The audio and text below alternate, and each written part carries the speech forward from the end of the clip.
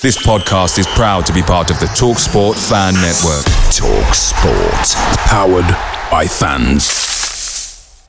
The TalkSport Fan Network is proudly supported by McDelivery, bringing you the food you love. McDelivery brings a top-tier lineup of food right to your door. No matter the result, you'll always be winning with McDelivery. Order now on the McDonald's app and you'll get rewards points delivered too. So that ordering today means some tasty rewards for tomorrow. Only via app at participating restaurants. 18 plus. Rewards registration required. Points only on menu items. Delivery fee and terms apply. See mcdonalds.com. The TalkSport Fan Network is proudly teaming up with Free for Mental Health Awareness Week this year. As football fans, we often pride ourselves on knowing everything, from which substitution can turn the game around to the quickest route home to beat the crowds. However, when it comes to discussing feelings with our friends, we might not always feel as confident. That's why we're here to equip you with the right tools so you can reach out to those who can help. If your mates are struggling, let them know that the Samaritans are free to call on 116 123. That's 116 123. They are there to listen without judgment or pressure, 24/7, 365 days of the year. Let's all take a moment to talk more than football. Good morning. Happy New Year. This is Talking Devils, your favourite Manchester United podcast. I'm your host, Wayne Barton, joined by Manchester United legend Paul Parker to talk over the Christmas period at Manchester United and the New Year's early game against Wolverhampton Wanderers tonight. Before we begin, Paul, how are you doing? How was your Christmas? All right, not too bad. Just got on with it, really. I think, like most people, didn't really jump around as such. As I mentioned to yourself personally, I think a lot has been taken away from people, and it's a hard system to get back into at the moment. Yeah. Were you on Santa's good list or his naughty list? I think I'm reasonably good, to be honest. You are. If you're watching live, please like and subscribe. If you're watching on the replay, do that anyway. If you're watching live on YouTube or Facebook, feel free to get your questions in. If you're watching the replay as well, say hello. We still comment on the replies and comments that we get. And thank you for your support. Obviously, Paul and I have been doing this podcast now for coming up to 3 years, and first of all, it's a privilege for me, as I often bore Paul with messages to gush about how amazing I love doing the podcast with Paul, and how grateful I am for his time. But over the last year, seems to have been quite popular, and we were ranked by FeedSpot as the number one independent Manchester United podcast of 2021, technically number 2 overall. So I'm very proud of that.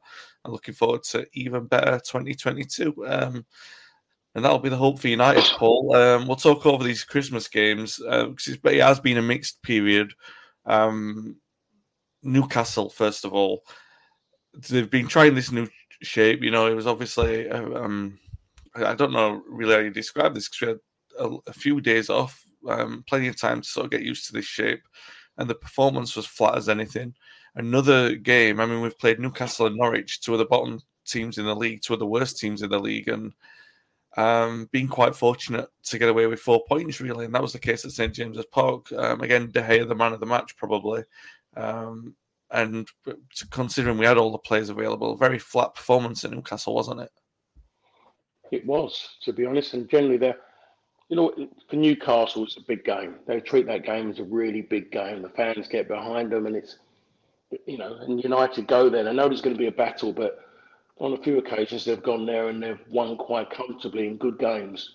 Lost one, which they kept using, didn't they, all the time to Philip Albert's goal. They kept showing that, digging back years and years to try to remember some of the bright spots of Newcastle against Manchester United. So I expected United to lift and things to roll on, and what you saw really was what everyone has been kind of expecting but kind of got used to, is a team that is still hasn't really found a level yet, hasn't found a platform to play from in this moment in time.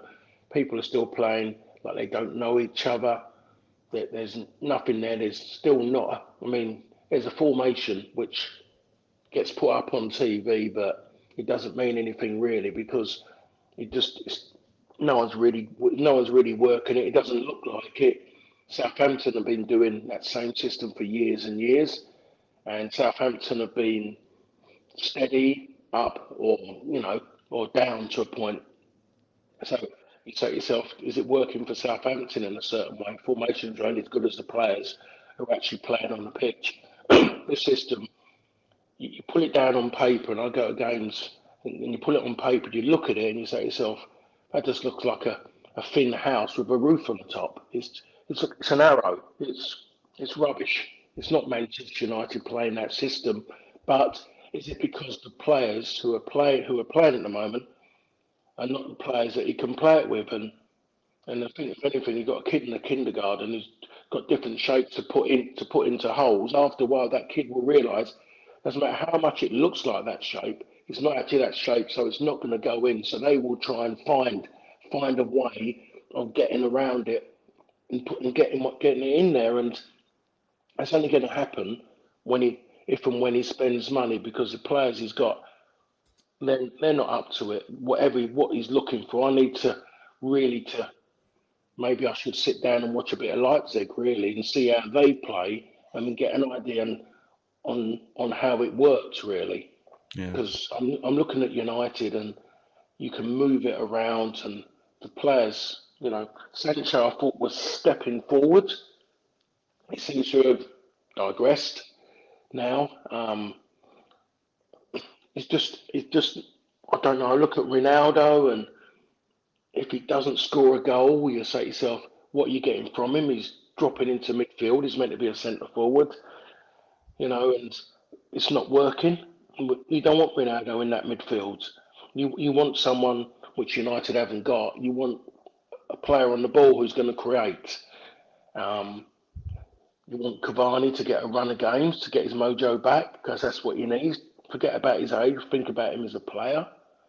I've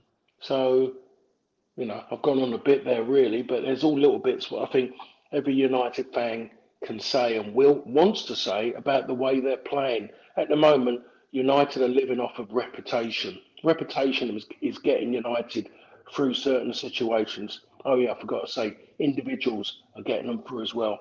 The team is just plodding. Yeah, plodding's a good word for this season. We do have a question in from Victoria's Secrets regarding transfers and stuff like that, but we'll get to that a little bit later. I'm just flagging it now to let you know that I'll come back to it. So let's talk about Burnley then, because obviously in that game there was a change of shape, which was necessitated by the suspension to Fernandes. So he played 4-2-4. I said 4-2-4, 4-4-2 really, but the reason why I'm saying 4-2-4 is when the ball was out of play, from where we were sat in Old Trafford anyway, you could see that when the ball was out of play, Sancho and Greenwood were pushing high on the fullback, so it looked sometimes like a 4-2-4. Maybe it's because they're naturally forward, or maybe they were told to do that. I mean, I'm talking from the dead plays, obviously, when the ball was out of play, because obviously when it was in play, they were dropping deeper. There was nothing particularly groundbreaking in that. You wouldn't say that there was a high press during the game. You mentioned the individuals thing, and yeah, I mean, you probably put the goals down to that. McTominay getting his shot away, which fell kindly, basically, because Ronaldo, I mean, he's generously going to be attributed with an assist for that, but he's trying to fix his feet to shoot, you can tell. The ball rolls for McTominay, he scores. But from then on, obviously, it changes the shape of the game, because Burnley are very much a pragmatic team, but they had to come out and try and attack, and that left the spaces for United to score the goals that they did.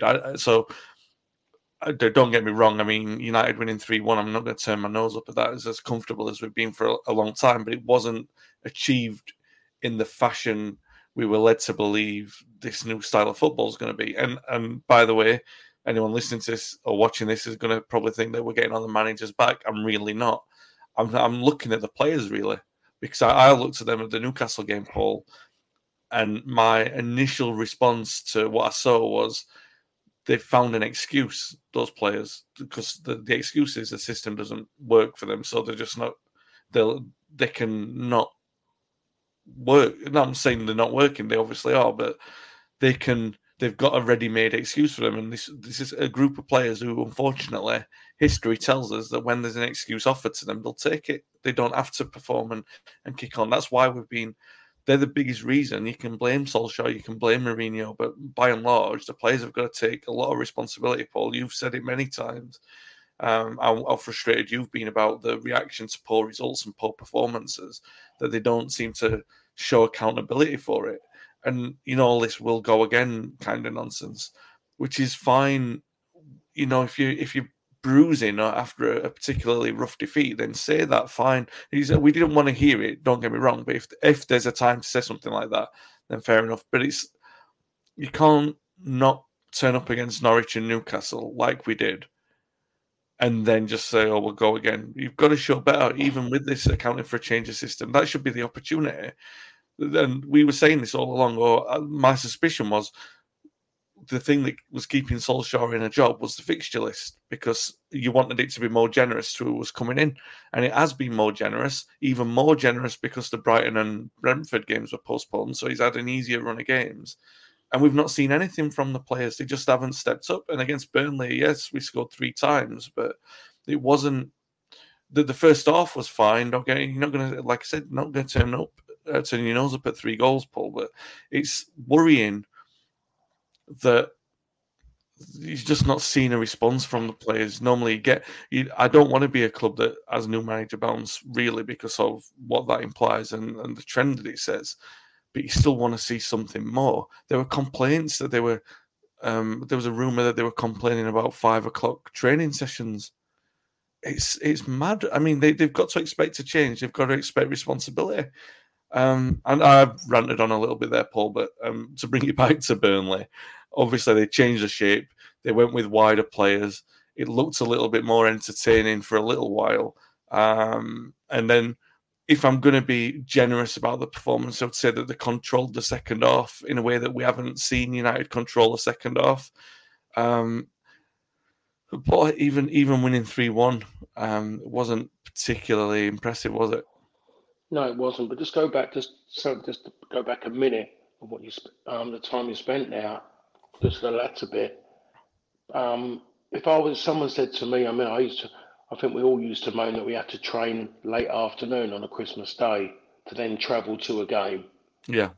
We had to do that. We'd turn up at Old Trafford, train at Old Trafford, then we'd park our cars just underneath the tunnel, the Munich tunnel. We'd park inside underneath the ground, which is just underneath the K stand, yeah? Yeah. So we'd park around there and we'd moan. But the thing about it, we would moan, but it wouldn't be out there public knowledge. Yeah. We wouldn't, none of us wanted to do that. No one wants to go to work at 5 o'clock. I'm going into a studio tonight to go and do the game this evening. I don't want to be leaving here at 3 o'clock in the afternoon. I'd rather be going, if the game's on, I'd rather be going early in the morning, so I'm kind of feeling bright and fresh. The longer the day goes on, you feel like you're being sacked. Yeah. And I think that's that mentality, but that's the worrying thing that it's got out. They mostly didn't want to, which is going to be human's nature, because if someone's jumping around going, I can't wait for training, you're going to slap him around the head and say, wake up. But no, that's the worrying thing for me, is things like that are getting out. So that worries me about today's footballers, is that they want to talk too much. They think they've got friends and their friends are talking for them, because all these kind of wannabe journalists are getting involved and around friends, or they're putting, and then what their friends of the footballer are saying to them, that they're deciding they want to put it online because they think it's great. Look, I know I've got a source kind of something. So we're in that world really where the long and short would be going back to the days of, say, Jack Regan. There's a lot of grafters out there, to be perfectly honest, and who just can't help but want to talk about footballers because it makes them feel better themselves. So in theory, footballers are being used really by people who they thought they could trust, or friends of the footballers are being used by people. So it's shocking that this is coming out.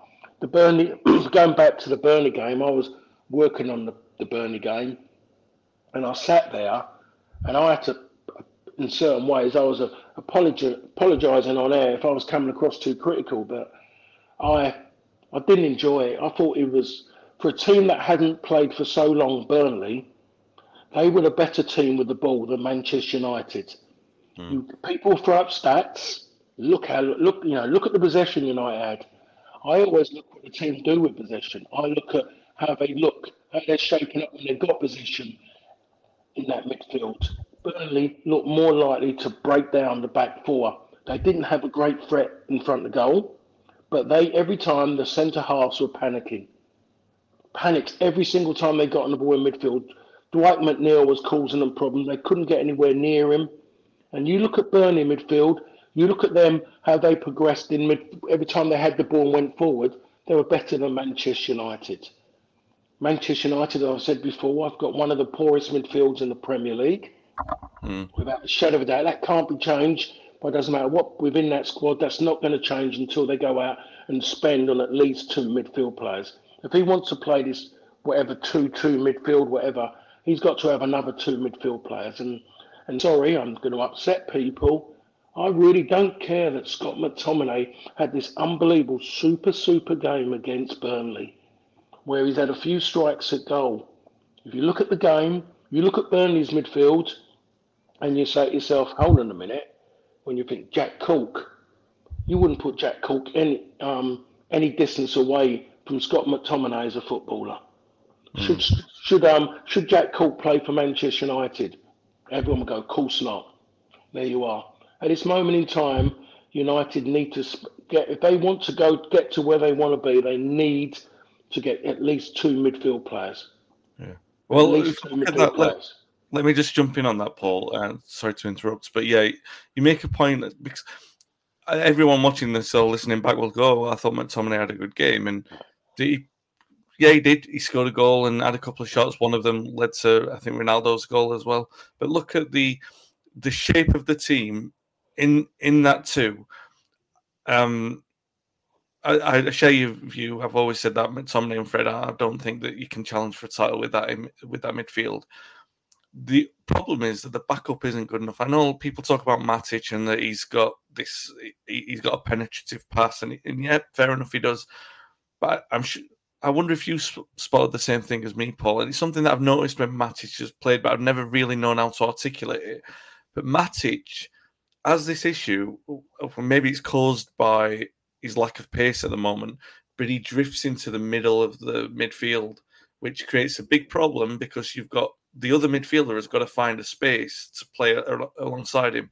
Now, it was funny because I was reminded of something that I wrote. We played Arsenal at the start of the year, and Matic and Fred played in the middle of midfield, and Fred was being pulled everywhere, and really because of Matic's, his stationary positioning and his lack of pace. So Fred was getting pulled out of position because Matic is in the middle, and Fred's having to do all this body work around him. And that was the same with McTominay and Matic the other night, and we got away with it because Burnley weren't up to much, and perhaps we benefited from them being a bit ring rusty.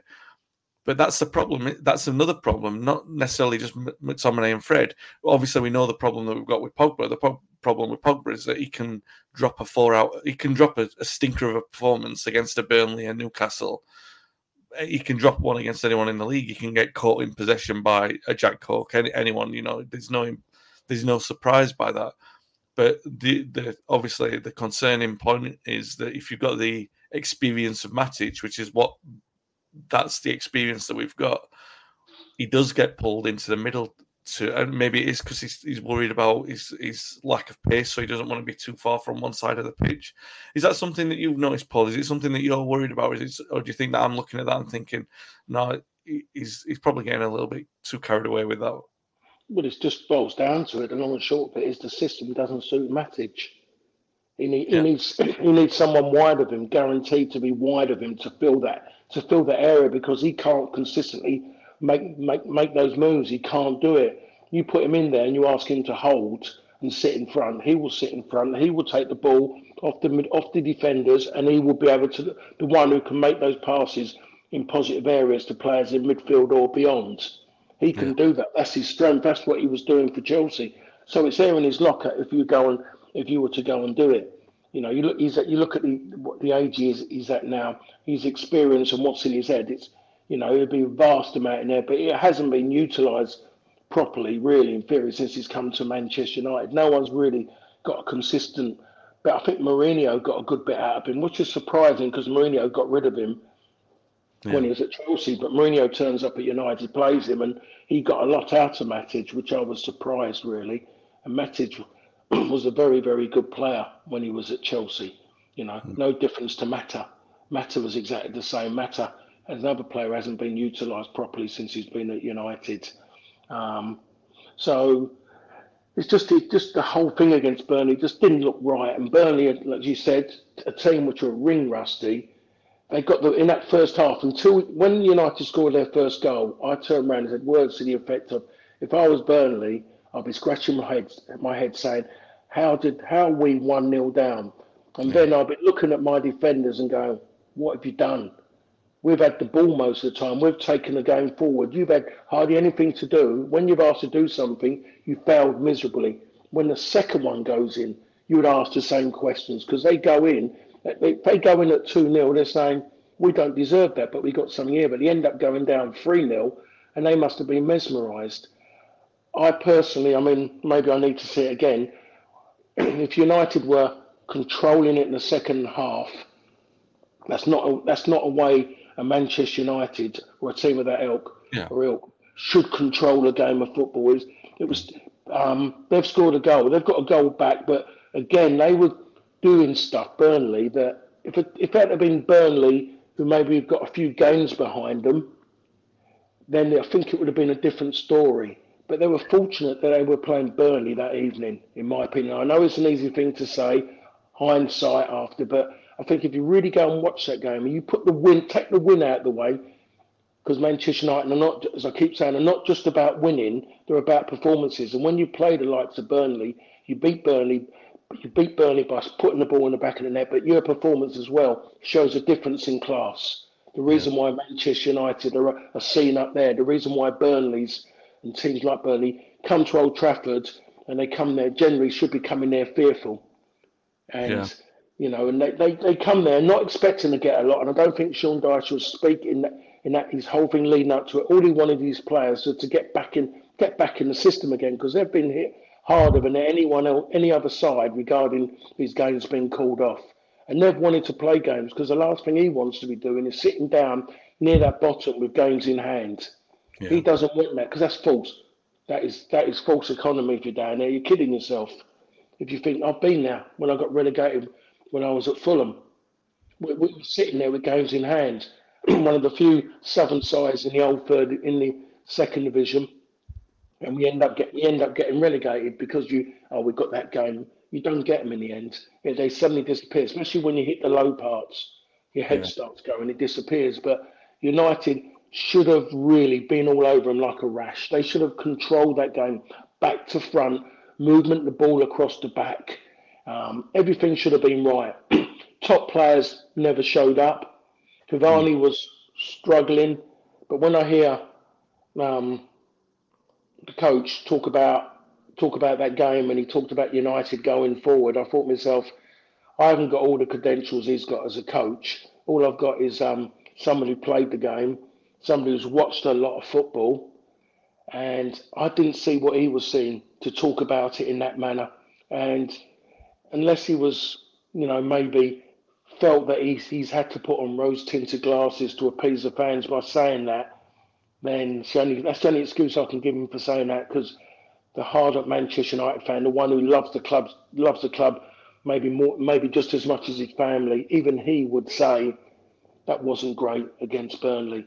And against like a Wolves, if they perform like that against the Wolves this evening, they won't get 3 points. Yeah. Wolves are better defensively than Burnley. They're more organised.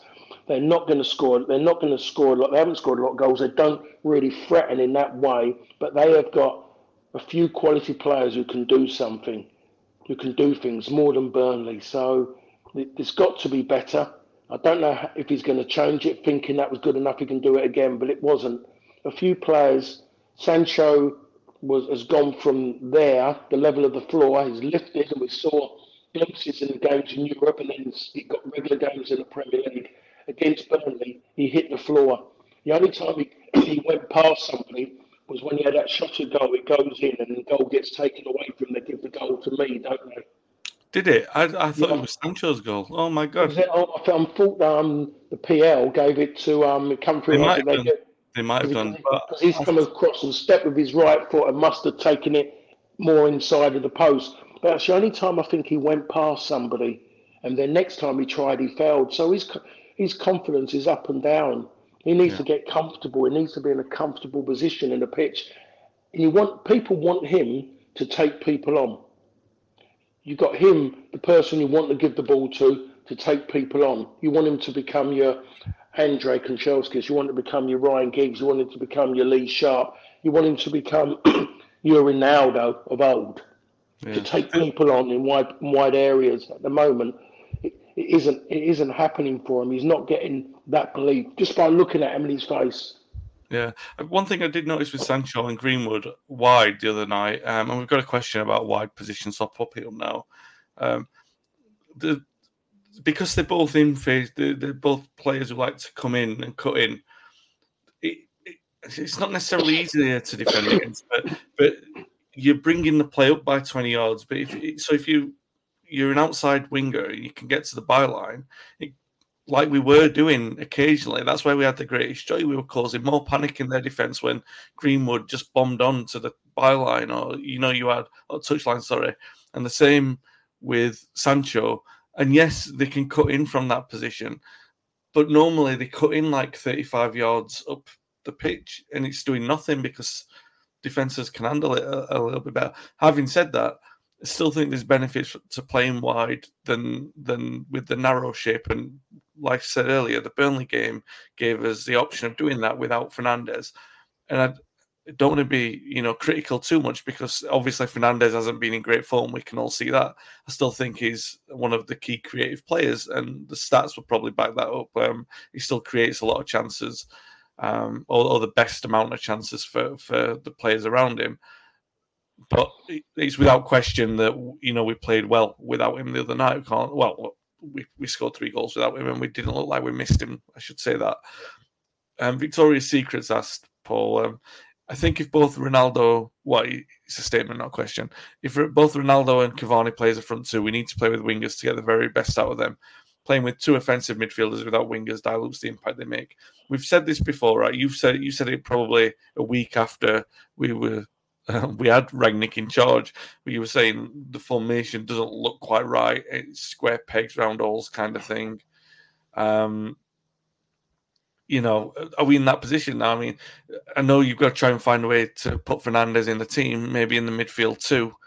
I don't know how that works because I don't know if he's strong enough in possession in a midfield too. But you kind of feel like you've got to play that wide system because we've got a lot of wide players, right? It seems nonsense to not do it. So it's Rangnick's thing is like, yes, you want to get the methodology across, but there's nothing saying that you can't ask players to press in with wide players, right? It's just something you got to do. Horses for courses. Yeah, I mean, it is that way. And United have always been known about wide players. Sometimes as much as you look at it, nostalgia, it's fantastic, but you can't always believe in it, and you can't always go back to it. But I look at it at the moment, and it doesn't suit the players that he's got to play that system. One thing that Burnley kept doing, which they got a lot of joy from, that they never had the personnel to take it a step further, which a better side will. And if Wolves were watching that game, they were trying to say, hold on a minute here, is the amount of times they switched to play Wolves because United was so narrow. They really switched to play, and if they get on either side, and it allows them to then go 1 against the fullback. Now, you look at it and you think to yourself, if you don't want Dalot if he's going to play, going 1 against 1. And then you think the other side, you don't want Luke Shaw 1 against 1. Luke Shaw he looks tired the moment the game kicks off.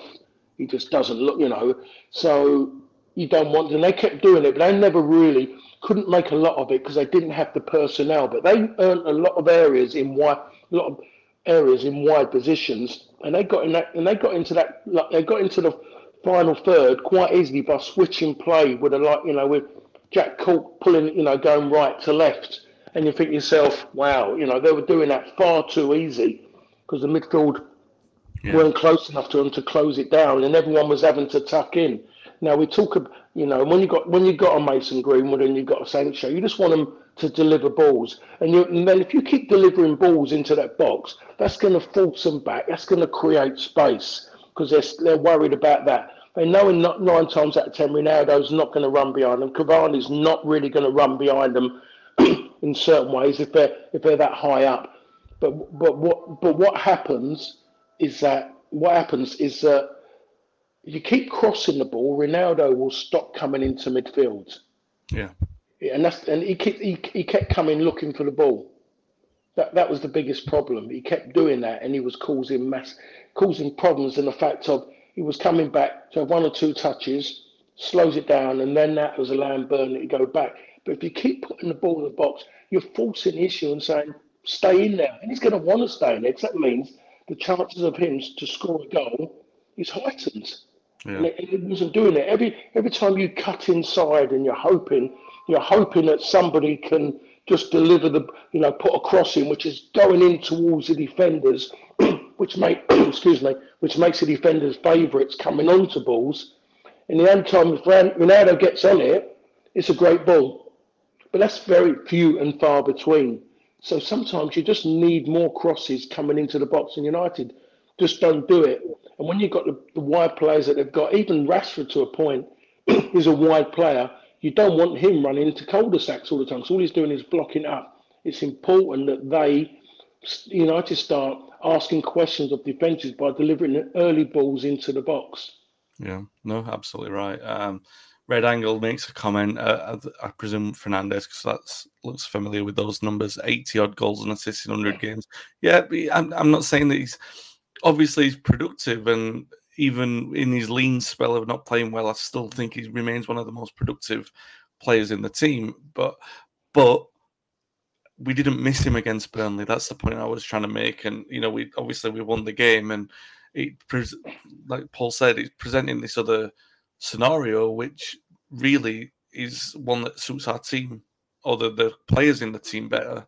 We've got a lot of wide players, and it's how Rangnick marries that with the philosophies he wants to introduce. He can't say, "Oh, I'm going to play 4-2-2-2," and that's what I'm going to hammer to the players, because even if the formation's good, and even if he's a really good coach for making that work, I don't trust the players enough. I honestly don't. I think that the players will just look at that and say, "Oh well, it doesn't suit us. We've got an out. We've got an easy thing." And this is a point made by Mike Pieri, and we have talked about this, Paul, so it might be a bit of a leading question. But Mike says, he asks, have some players reached a comfort zone of believing they have arrived by simply being at United? Is this compounded by the fact that the club captain is so far removed from the likes of Robson, Keane, Bruce, Cantona in personality and not ability? And it's a very interesting thing. I've written something about this on the website. It was on over the last week or so, and it was talking about that. And you've talked about it before, Paul, and I think that's why it's always been in my mind, that you have a lot of players who arrive at United. And Martial's a really good example of a player who probably is better off not playing for United as long as he stays at United, because people can talk about his ability, hype him up.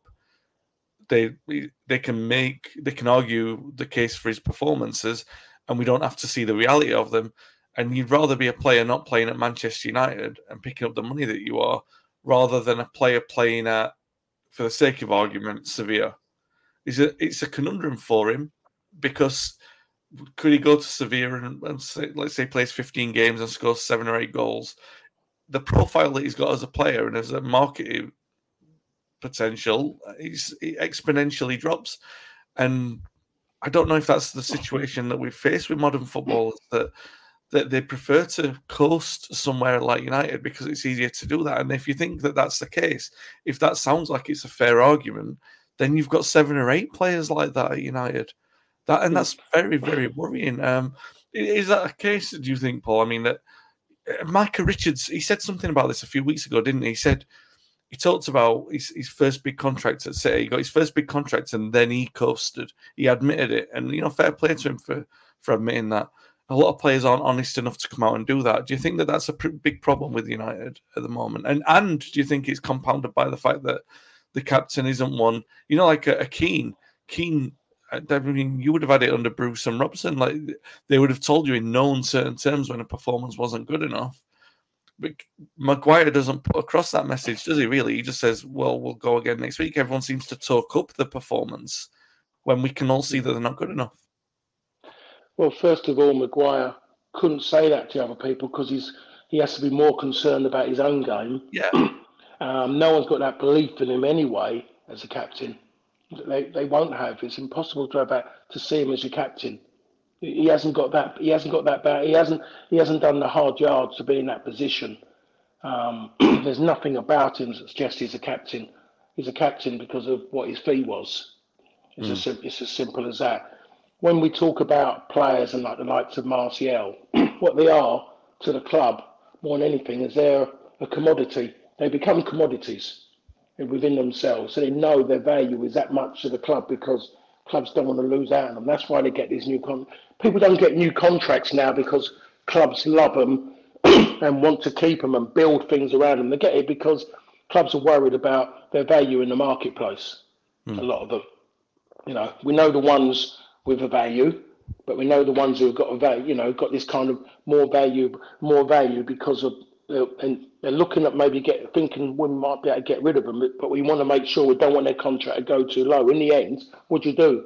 You end up virtually giving them away because they're getting around.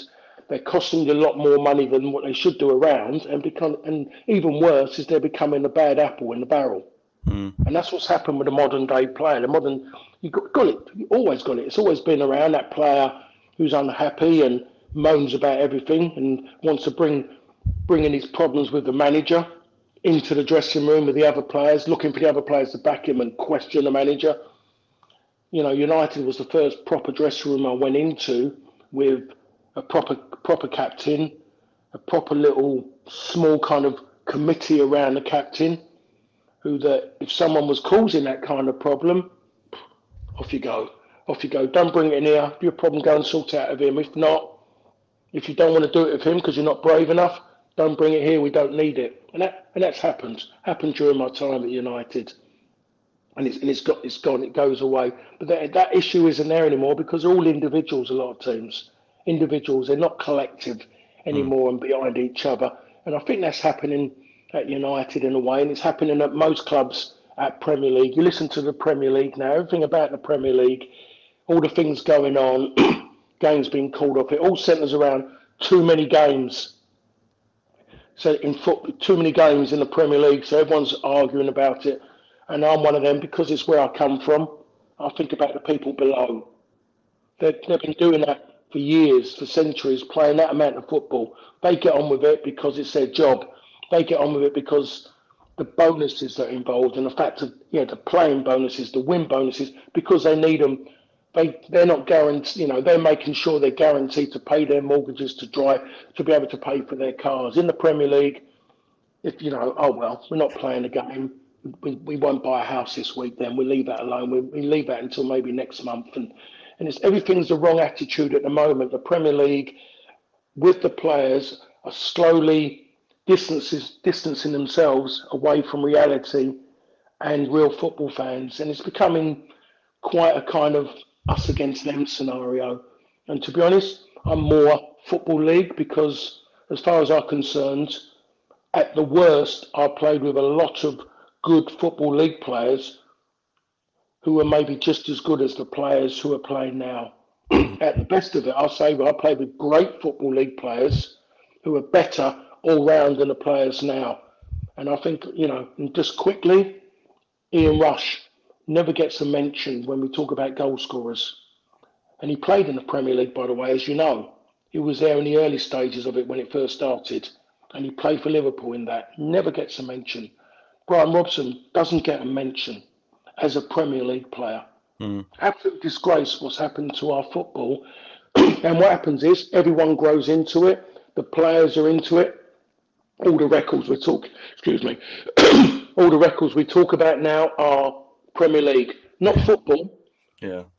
Premier League. Everything is about that. Scored so many. You think yourself, well, that's embarrassing because everything is about. It's just so, and the players they're in there, and that's all they see. They've forgotten that bit of history, that bit that could make them better people. And that's the most important thing. in football is being a better person, and Gavin, and that makes you become a better person. You'll choose who you want around you, and Yeah. at the moment it's all wrong, and Manchester United are in the wrong area. This kind of scenario that's happened with United happened to Liverpool when they were going through their moment. If you remember, Yeah. the people, or the men, I should say, who thought they were an American band but white when they wore those suits at Wembley.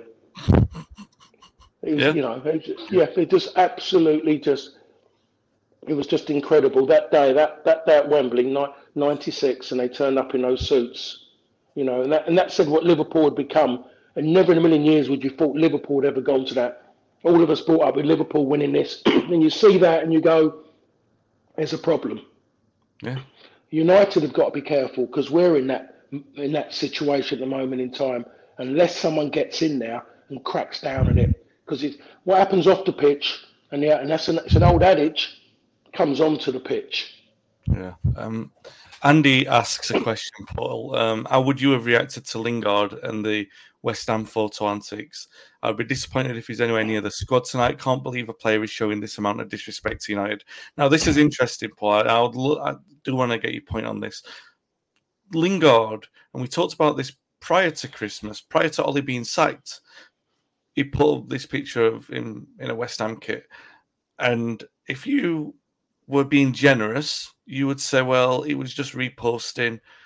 There's no big deal about it. Do you know what I mean? You could easily blow that one over and just say there's, it's upset a lot of people. Everyone was upset. There were a lot of people saying this came on, obviously, straight after Solskjaer had talked about the contract and everything like that there'd been a breakdown in the contract. Everyone sort of knew, well, he's probably going to go then. And then Lingard was in the squad the next day against Watford and actually came on incredibly. Now, if you were to be generous and say, well, that was just, he didn't know what he was doing. He didn't think it would upset people, blah, blah, blah, blah, blah. But now he knew that it did upset people the first time round. He knew that there was a reaction the first time he did it.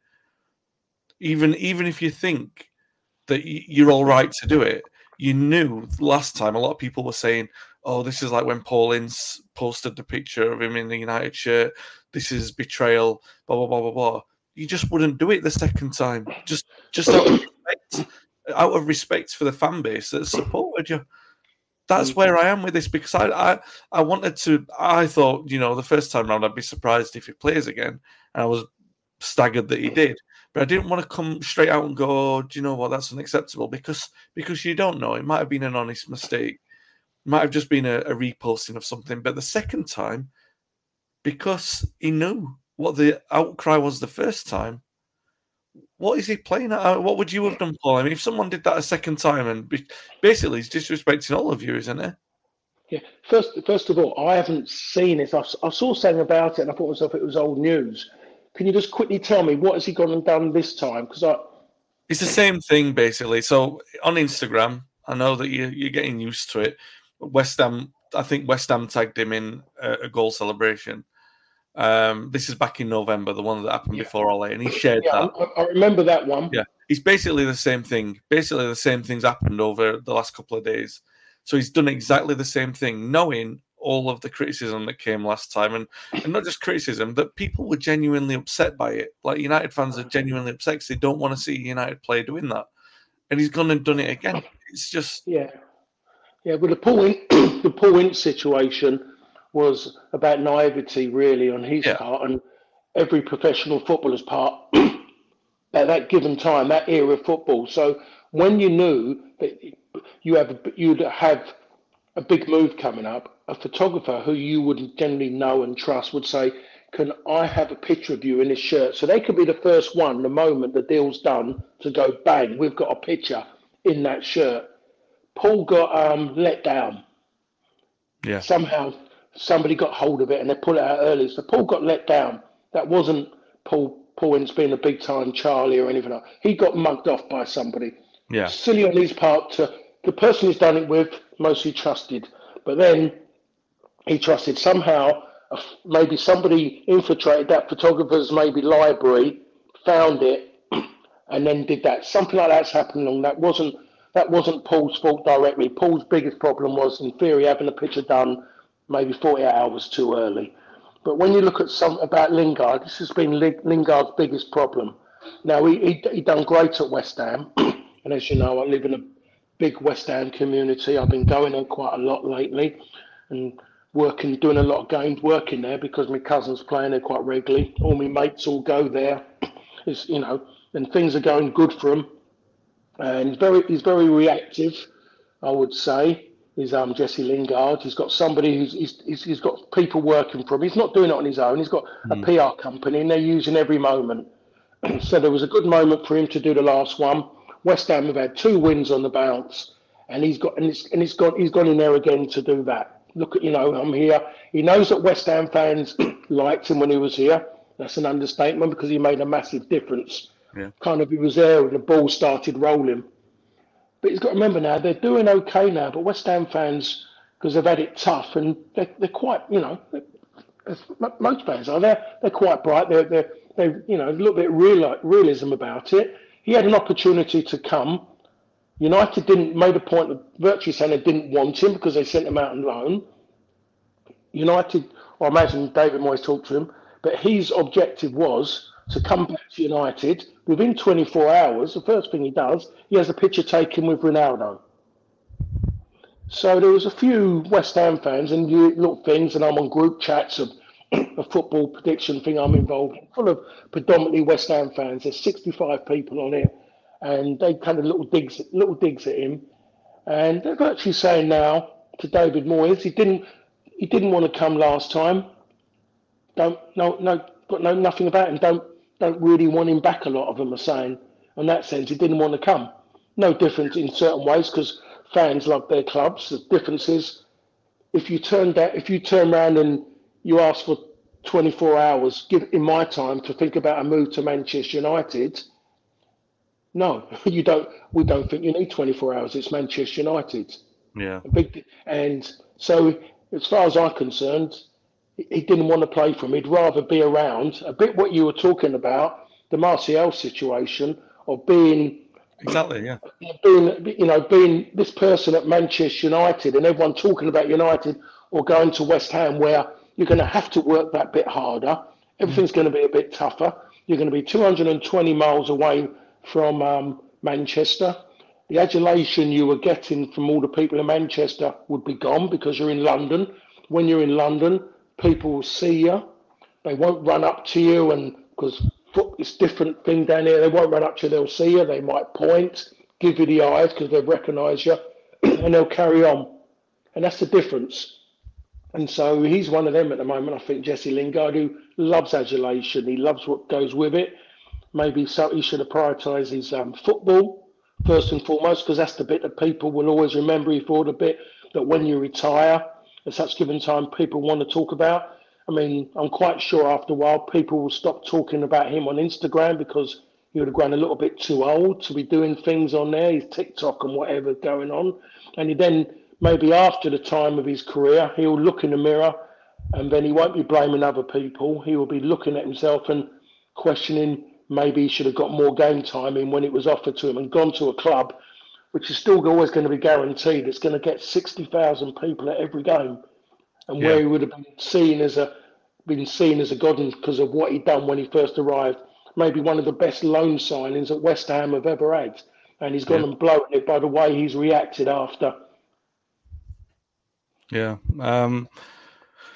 Brings us on to just talk quickly about the January transfer window. Another question that we had right at the start of the show was from Victoria's Secrets about, do you think we can make top four if we don't strengthen the squad this month? It's going to be tougher to get top four with both Spurs and Arsenal in good form. Paul, obviously Rangnick's come out and he's basically said he's happy with the squad. If anything happens in business, you would think it's going to be outgoings. Martial already said he wants to leave. Pogba hasn't said anything, he never does, but you can read into...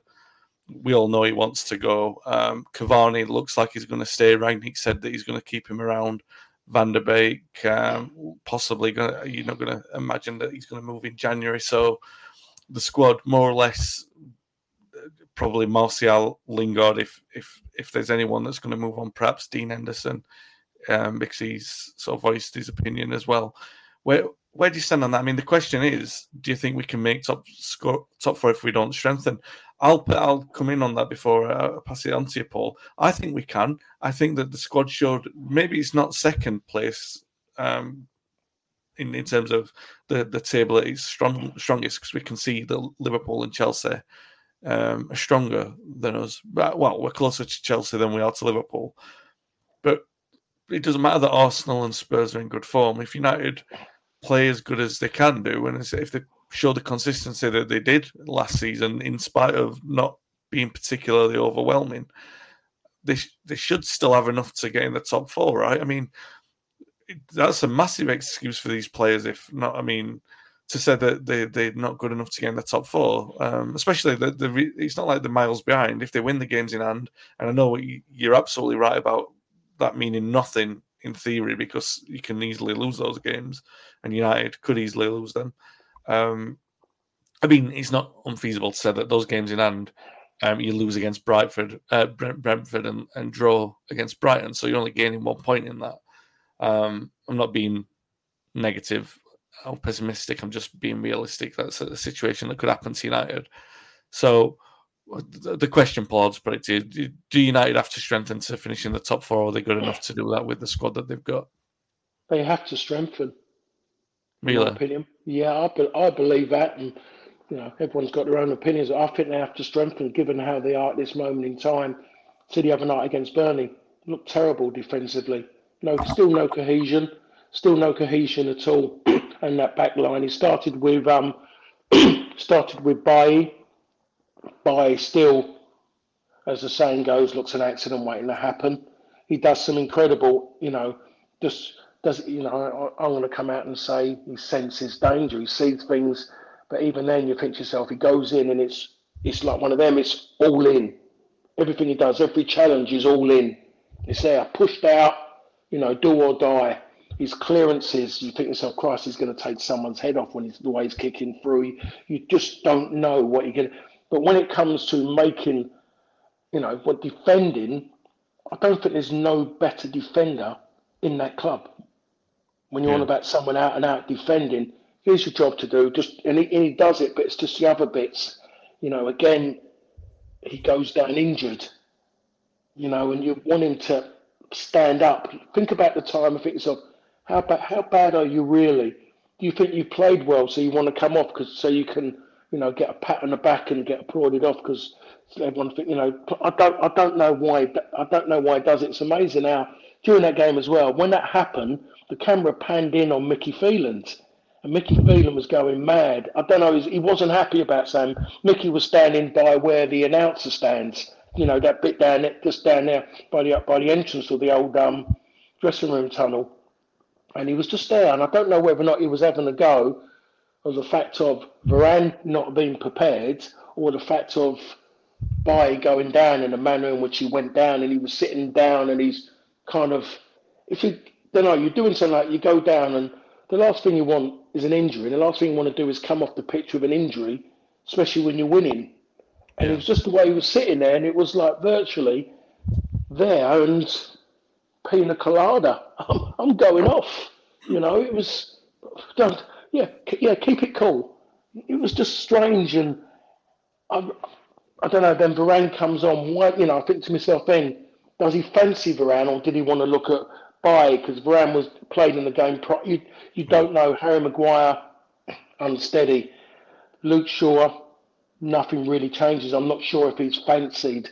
There's so many questions to be asked about Manchester United. Wan-Bissaka looked terrible in certain bits. Looked terrible. I hadn't said that about him before, and now I'm seeing it as a lad now who's been caught a little bit. It must be a Palace trait, maybe a little bit like Zaha when he comes to United. The club's too big. Everything on him is too much. Can't do it. For that club, can't do it. You put him back maybe into a Palace shirt or another club, and you'll mostly see maybe an incredible right back for that club, where expectations are not too much for him for what he's got to deliver. And it's no different to anyone else. If people wanted Paul Parker to come to Manchester United and be this all-out attacking fullback, sorry, they were going to be disappointed. If they wanted Paul Parker to come and be this defender who's going to win most tackles and give his best week in, week out, then there were, excuse me, there was a chance they were going to get that, and that's what it was. And the way the game is, the way the game's been turned by certain people, the manipulators, he's got to attack, and so he's put something which he can't relate to it is for Manchester United. Yeah. Somewhere else, I saw him do it for Palace, and I would say he was fine. He was a good right back. Yeah. He is a proper right back. So that's the stumbling block for United, what he's going to do defensively. That's where I think the changes are going to make. That's where I think he might go out and spend money, maybe on fullbacks. I don't know if he's a fan of Telles. I still don't believe he's a fan of Luke Shaw. Mm. I still don't believe he is a fan of Luke Shaw. Luke Shaw plays games in certain ways. Every time he likes one of his long runs with the ball, he makes the longest overlaps I've ever seen in my life. Needless. Yeah. Sometimes, in fact, he cramps space when he overlaps instead of allowing someone to go 1-on-1. Doesn't need to do it. Just be there maybe for if he wants to turn around and come back, and then he can start play again, going out to the other side of the park. So that's what you've got to be. You can't always overlap. My excuse for not overlapping is that I had Andre in front of me most times, and I couldn't get past him. He was too quick. So that's my excuse anyway. So going back to it, I think they need a couple of different personnel, players who, for me, it's a bit like Conte, going out and getting the players who he knows, and generally I think they're going to be German, who can play system, who will know his system, and what they will do, they will then maybe put good habits into some of the players in the squad, because what happens is players react to new people coming in, and especially if they know they've got an association with the manager. They're not going to mug themselves off in front of them because they think to themselves, hold a minute, they could go and grass me up. They could be talking about me. So they will change their habits and try and equalise their habits. So look, we can, and that's the bit. They're the good things that could happen. Signings could lift people. Dare I say it? But you know what I'm going to say about a signing that makes a difference. Add something new, and that's it. It's not about winning the league this time, though. It's about guaranteeing qualifying for a Champions League, and it's making Manchester United sound like Arsenal. How everyone used to talk about Arsenal many moons ago, which in theory for Manchester United is embarrassing. But as we know, life is like, life goes round in circles, doesn't it? Really, and no, it does at United, and you're absolutely right. And it feels like it's going to be another of those tough games to get through against Wolves tonight. Some of the team news is saying Maguire might be absent. He was absent from the team at the team hotel, but it's a home game. You don't always have to report for them, so maybe he'll be part of the squad. But if not, then it's looking like the centre-backs are going to be Jones and Varane because they're the only ones in the squad. So that will be very, very interesting to watch. You've already talked about Wolves and what a difficult game that's going to be, and how difficult they are to break down. Notoriously, every game that we've had against them has been difficult, so it's not going to be any different to that. To be honest, you're absolutely right in what you're saying about the standard of. It's such a strange thing for me, Paul, that we have in this conversation, and people might think, "Oh, you're being very kind to Solskjaer in this," because obviously things were going wrong, and it was what it was. The season was what it was, but at least with Solskjaer, there was everyone knew that the bar was set to challenge for the league, even though it was unrealistic with this squad. People were saying, and Solskjaer was building it up himself. He was saying, no, this is where we want to be. This is where we're challenging. And now he's gone. And there's the Champions League qualification again. It's like there's a comfort zone for these players yet again that, as long as we make the Champions League. And even that, some people are saying, oh, well, if they finish fifth because the Champions League looks a bit too far for them. Well, there's no reason why we're halfway through a season, why they shouldn't be better than Arsenal or Spurs, because on paper, the squads are a lot better than Arsenal and Spurs. And my concern is not with the manager, it's always with the players. have they got enough pride and self-respect in them? And I think this is a critical period for us as fans to learn this about them. Do they have the pride and self-respect? Because finishing fourth for United, Paul, which you never did, would be embarrassing for players of your era. It'd be purely embarrassing. It should be for these players when they were talked about it in the breath of title winners at the start of the season. Embarrassing to be doing what they're doing. So they. I think I definitely would have, as a player, you would have felt it, and you would have felt major heat on the back of your neck as well from up above. But I do wonder if the players of today, if they really do feel it, if they really do get that. And listen, at the end of the day, football changes, life changes. Life has changed a little bit quicker than expected because of what's gone on. So things have moved on a little bit quicker. So we can only expect so much. People talk about passion. I think football, again at PL level, is losing that passion because it's becoming a little bit more like theatre. It's not real life anymore. You know, sooner or later we're going to have Anton Deck introducing Premier League football. That's the way it's going at this moment in time. They're going to be given tasks while they're playing the game of what they've got to do. While they dribble past 5 players and throw a slug down their throat before they shoot.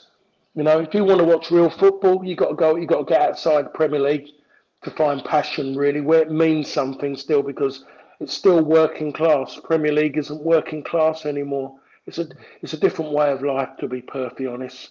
And it's a shame, but that's the way it is, and it's not something that I'm really, really enjoying. The thing that keeps me alive, really, and keeps me buzzing with the Premier League is the fact of wanting to see United get back and then looking at other people and seeing how they're reacting to it, because it's the last thing a lot of people want, really, at this moment in time. Yeah. Well, hopefully, the one thing you can say is that Rangnick's form has been decent, if understated. Wayne, it's just winning games, mate. And like I say to you, United are more than just winning games. If people just want to watch teams win games, drop down a few divisions and there's a few teams in there can win games all the time and compete to get promotion. But if you're Manchester United, you're looking for performances to go with great performances with great wins. And that's what it should have been against Burnley. When you play Burnley, you beat them 4s at home and everyone goes, wow. Winning 1-0, 3 points, that's all that matters. Rubbish with Manchester United. Performances, they're the ones that makes people think. Arsenal's performance against Man City. Everyone's going, Man City won and whatever. But people are looking at Arsenal's performance and saying, wow, that wasn't bad. And they didn't even win the game. People are still talking about the way they played it. Performances matter for the fans. They matter for the manager because he thrives on them. It's what he's been coaching all week to trying to implement to get out on the park. But more important for players. So when they go and play their next game and it's a big game, they're on top of the world. Their chests are out. They look down. They look at their thighs and they go, "Cool, they look good." There's a lot of energy in them, and their lung capacity gets bigger. That's what performances do. Just winning games means nothing. Yeah. No, you're absolutely right. And Paul, it's so refreshing, but also quite depressing when you speak with such passion about representing United, and you just know what if the players, if half of the players had the sort of passion for playing for a club that you do, then you'd have no problem, because they would know the responsibility and the privilege that they've got. Well, we'll see. Hopefully, we'll see something better than what we normally see against Wolves tonight.